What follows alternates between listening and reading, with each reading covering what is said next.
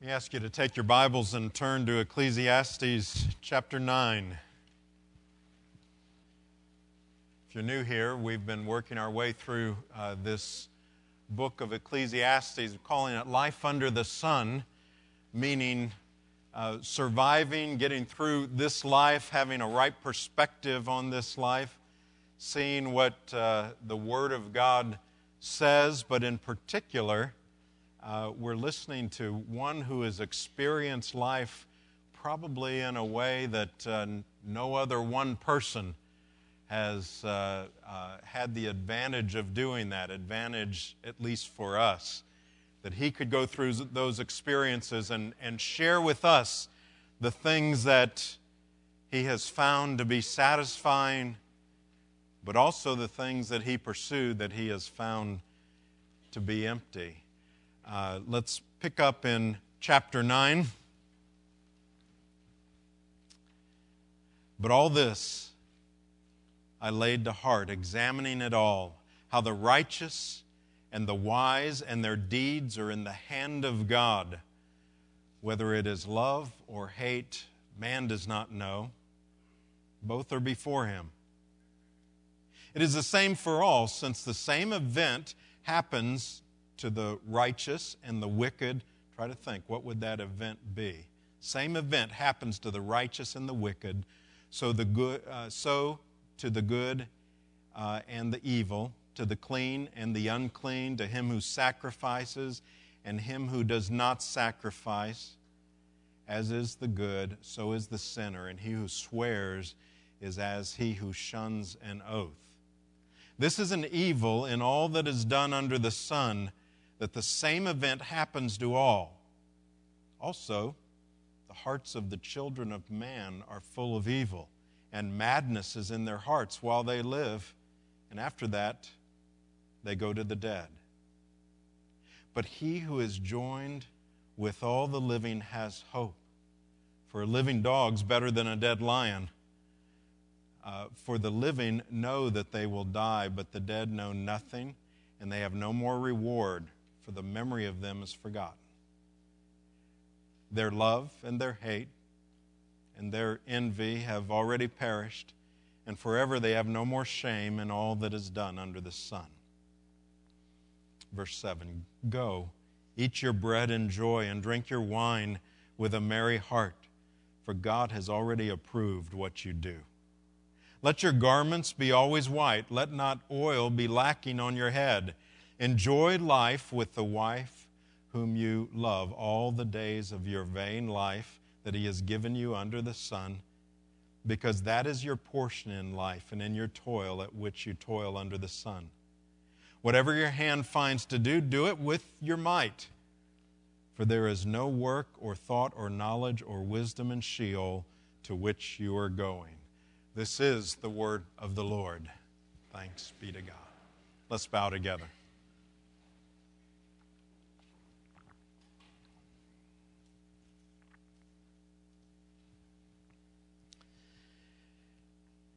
Lord, as we read this somewhat puzzling passage, especially if it's a first-time read, we pray that you would open our hearts and our minds to hear from you, the author of this. You preserve this for a reason, so that we here today in this place would hear from you, and that is our desire. And so we pray for this in Jesus' name. Amen.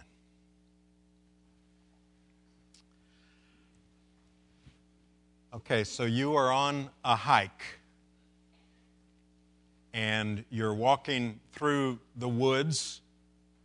The path takes you to a creek that you see the path goes out the other side. And so you're going to walk across this creek. It's rather rapid, but it looks fairly shallow. And so you decide, well, we'll go across. Now, if you got down to ground level, you could look across and you could see that there are some rocks above the water. They're dry. But then when you stand up, you realize, I can't make it to the first rock and the second one without also getting in the water. And so you decide that's your only option. And so you place your foot down, get used to the water, and you quickly realize this rock is slick. The algae, whatever growth is on it. You can see it, it's somewhat distorted. But you realize that if you're not careful, you're going to slip, maybe fall. And so you carefully go across until you get to the rock that's above the water.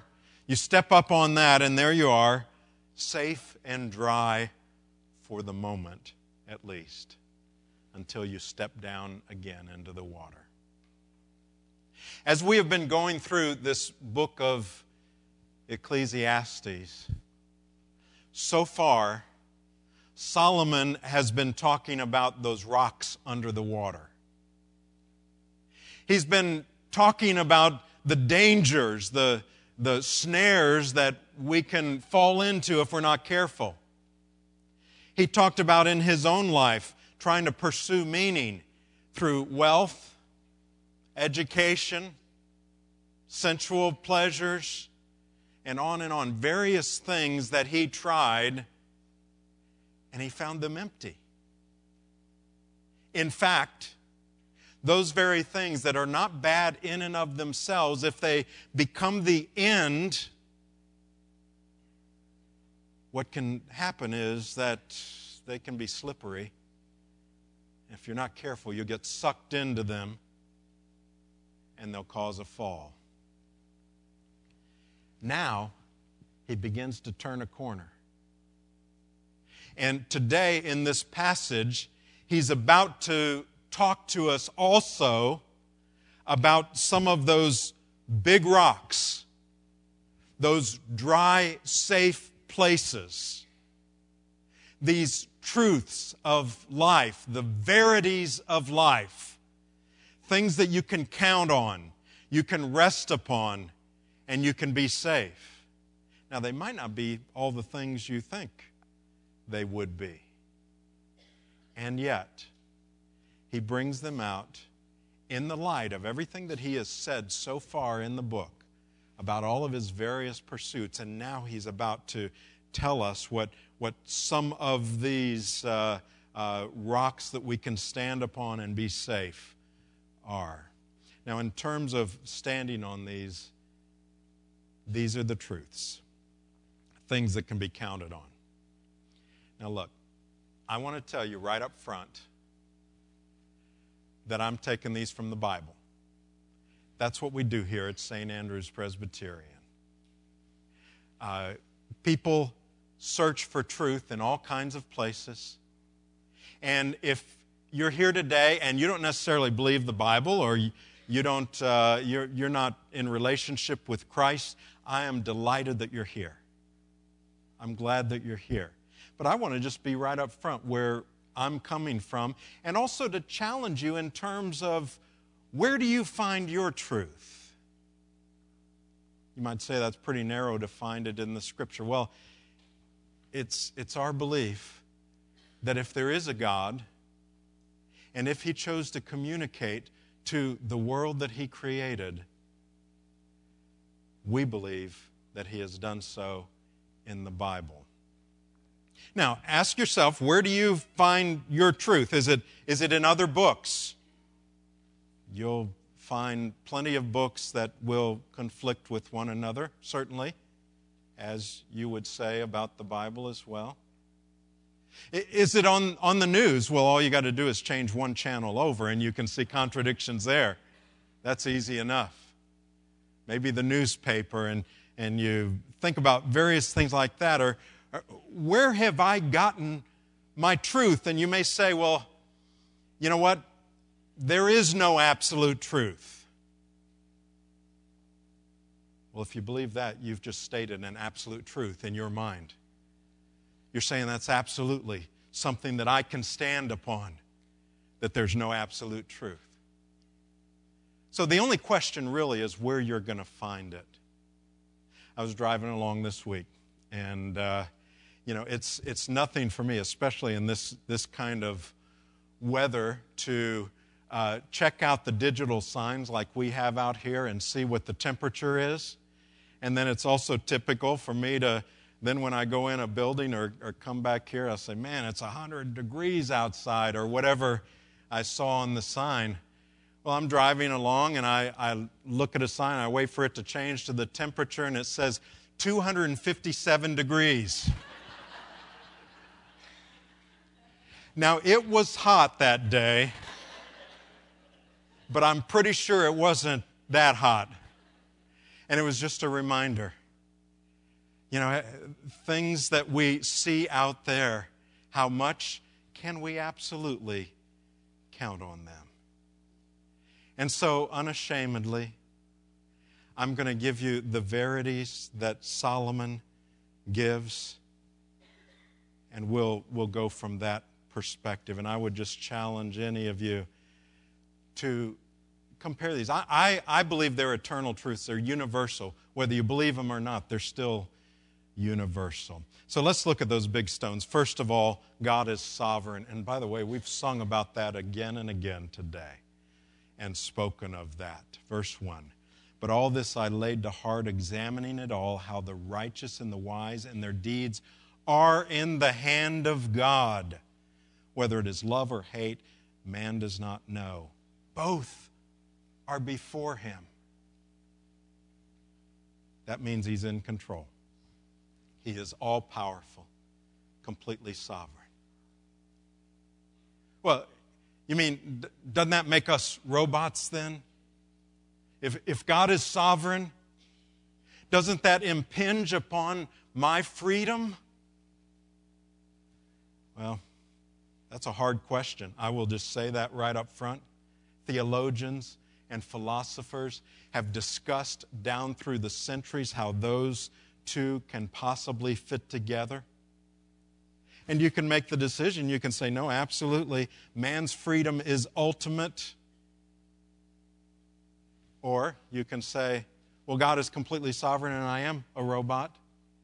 I've got no choice whatsoever. But the problem is that the Bible teaches both and.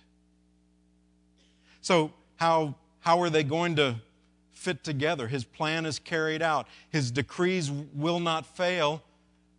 But I am free and I make choices in this life every single moment of my life. And both are taught in the Scripture. But if God is God, why would we think that just because we can't easily comprehend all of His ways, that they can't be that way? And so, until He tells me differently, I choose to believe that God is completely sovereign and He is a great enough God that He does not have to impinge upon my freedom as well, because both are taught in the Word of God. But I can assure you, nothing will take place. According to Scripture, nothing will take place unless it's permitted by God. That's one of the stones, one of the rocks we can stand on. A second one is that death is a certainty. Verse 2 and the first part of verse 3, I'm not even going to read it again, but that's the event that everyone, it says, goes through. It's death. Since Adam and Eve, when death came into the world, it became inescapable. The good man and the unrighteous. The truth teller, the liar. The rich and the poor, the educated and uneducated. You know, the thing that all have in common is that they will face death. Now, we all claim to understand that death can happen at any time. Some years back, I had some broken bones in this finger and this hand from a very dramatic softball accident. that was completely from a bad hop. It had nothing to do with my slow reactions at third base. But I broke my hand in a number of places. I had to have surgery. And so the day of the surgery came. Connie is there with me. They're about to take me in and put me under to do this reconstructive surgery on my hand. And I said to her, remember, for me to live is Christ and to die is gain. She didn't laugh. She didn't smile. She didn't find that humorous one bit. And I wasn't really being humorous because anytime you go under, it's a good thing. And I always thought that'd be a neat thing for the last words that I ever said, if that was the case. But how much do we really believe that, really? Do we think about that? A number of times in my ministry, I have had someone here on a Sunday morning and they were with the Lord before the next Sunday morning. Now, I'm not saying that to scare anyone. It's reality. One time, a woman sang in the choir that morning before our evening service. She was with the Lord. Every week, someone, and usually more than one in this sanctuary, loses someone. Sometimes it's very sudden and unexpected. But whenever that takes place, it should be a reminder of us that death is inevitable. We will all face that. What does that mean for me in my life? It's a certainty. And so we who follow Christ of all people should not be shocked or surprised when it comes. It is a verity of life. We'll see what difference that makes in a moment. A third one is the human heart is full of evil. The second part of verse 3. It says, also the hearts of the children of man are full of evil, and madness is in their hearts while they live, and after that they go to the dead. Now I know, that sure sounds pessimistic. It's so negative for you to say that the human heart is full of evil. It is the doctrine, a part of the doctrine that we call total depravity, our inability to get to God because, going back again to Adam and Eve, our hearts are full of evil. Now, how we understand that, whether we believe that or not, is going to make a big difference in how we treat others and how we cope with this life. Let's take the other view. Some would like to say, no, our hearts are they're good. That sounds so much more positive. And you may be one that wants to be on the positive side and say, no, our hearts are completely good. Well, the problem with that is it doesn't fit with the world that we see around us. It doesn't explain a thing. It doesn't explain the difficult things that go on in this world, the evil things that go on in this world, the suffering that goes on in this world. It doesn't explain our three branches of government, all assuming that there need to be checks and balances. And yet, the assumption, the belief that indeed our hearts are full of evil begins to explain. Things begin to make sense, and we say, I understand, I see that in this world, which is not the final world, but in this world, those things prevail, those things take place. And so it explains some things, but it does something else, and that is it drives us to the only answer to hearts that are full of evil, and that is that they can be transformed by the gospel of Jesus Christ. That's precisely why Jesus came and He died on the cross, was because hearts are full of evil and they don't have to stay that way.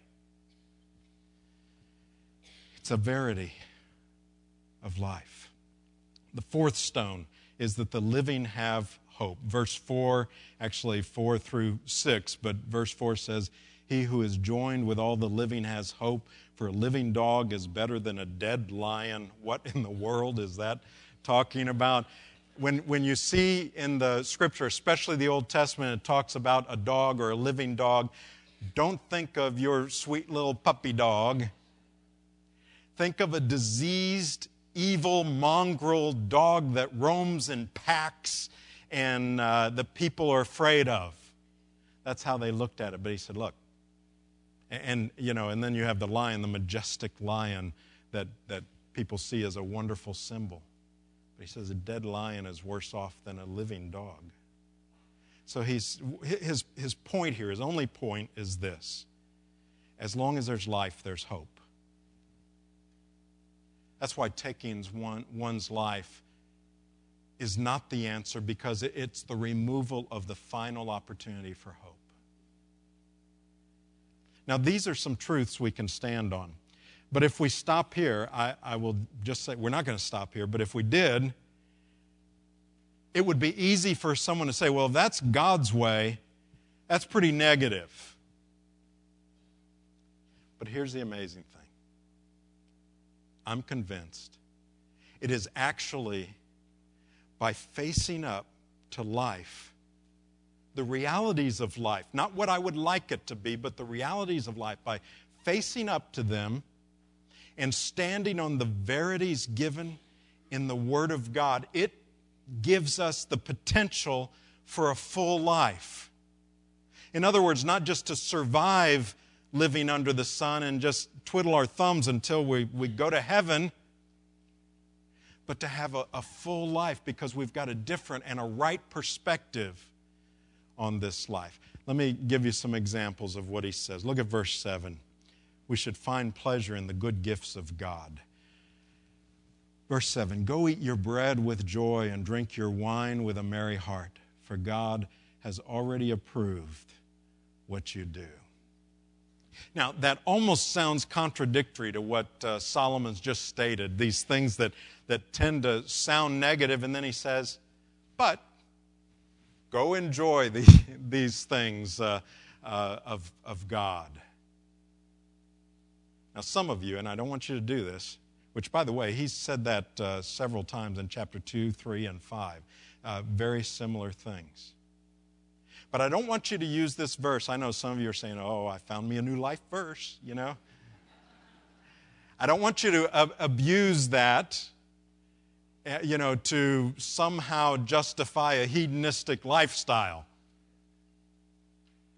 Because very quickly, he gives us that which makes this a godly thing. In other words, yes, we enjoy this food, this wine, and these good things of life.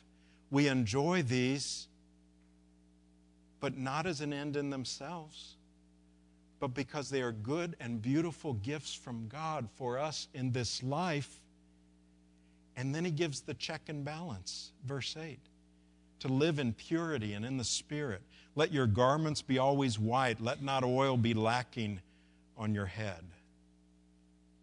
So there it is. In other words, it's not just hedonism, not just pleasing myself with these things and saying, this is one way I can get through life.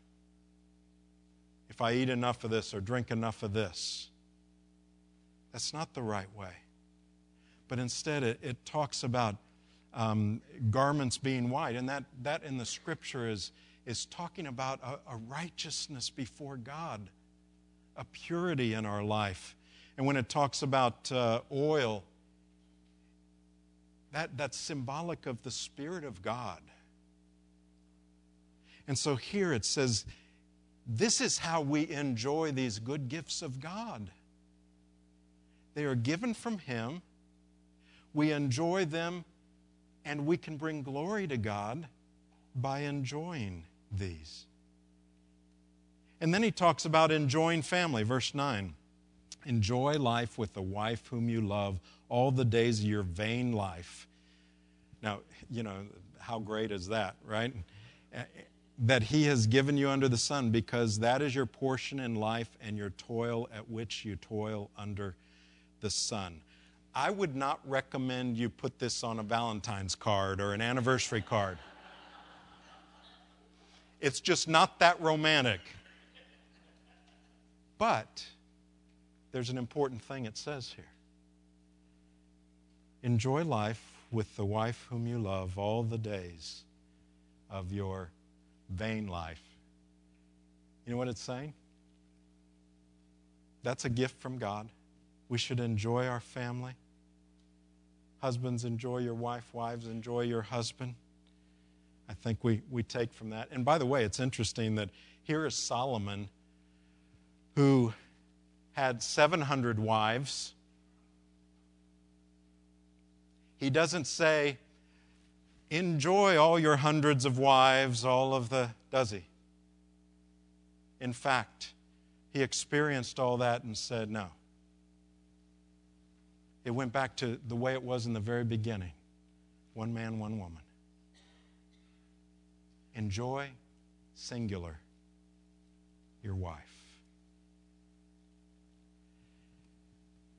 When it talks about the toils of this life and your vain life and so on, we do need to understand this. I hate to even bring this point up because somebody, especially newlyweds, always get bummed out by this. It's only temporary. It's only temporary for this life. Now, some of you who are in happy marriages are saying, well, why'd you have to say that? You know, I want to be with my wife or husband in heaven, and by the way, I think you will be. It'll just be different. It won't be limited by what this is. I've used this illustration before, but it helps me at least. It's like a little child. You ask a little boy or a little girl, who do you want to marry when you grow up? You know what most of them will say? Little girl will say, I want to marry Daddy. Little boy will say, I want to marry Mommy. Because that's the best thing they can imagine at that point. But then they grow up and they realize, oh, there's something better. And they realize it was more than they could have ever imagined at that point. And that's what I believe. I'm convinced that it'll be like in heaven. We'll know each other, we'll enjoy one another, but even way beyond what we could in this life. And then here's another application, enjoying one another, but also being wholehearted. Verse 10, whatever your hand finds to do, do it with your might, for there is no work or thought or knowledge or wisdom in Sheol. In other words, when you go to the place of the dead to which you're going. So it's basically saying, attack life. This is a view only one who knows God can have. Now, those who don't know God would disagree with that. But it only makes sense if we know God in Christ. Because if someone sits down and thinks about it, says, what's the use if death is certain? Or they do something like make a bucket list because they say, I want to experience all these things because this is it. So I got to do all these things on this list before I die. And you know what? If you are convinced this life is all there is, that's the only thing that makes sense. It's depressing. But he says to attack life. Solomon says it should not be insanity, should not be about the evil all around us, but to attack life. You know, there's many ways to get into a swimming pool. I'm convinced there's really only one good way, especially early in the season. You know what it is? All at once with a big splash. For me, a big splash is the only option when you jump in. But all at once, grabbing it. And Solomon's saying that. We, of all people, have the incentive to take on life without fear, to take the whole bite. Don't wait for retirement or vacation. love the life that God has given to you. Now, think back to the big stones and what they'll mean for you if you're outside of Christ or if you don't believe what the Bible teaches. Think of those big stones. You're still not going to argue with the certainty of death. Everyone has to admit that. But that will be depressing. The certainty of death and uncertainty of what that means. A different perspective. If you believe what Jesus says, I'm the resurrection and the life. Whoever believes in me, though he die, yet shall he live. And everyone who lives and believes in me shall never die. Ultimately. And then he says, do you believe this?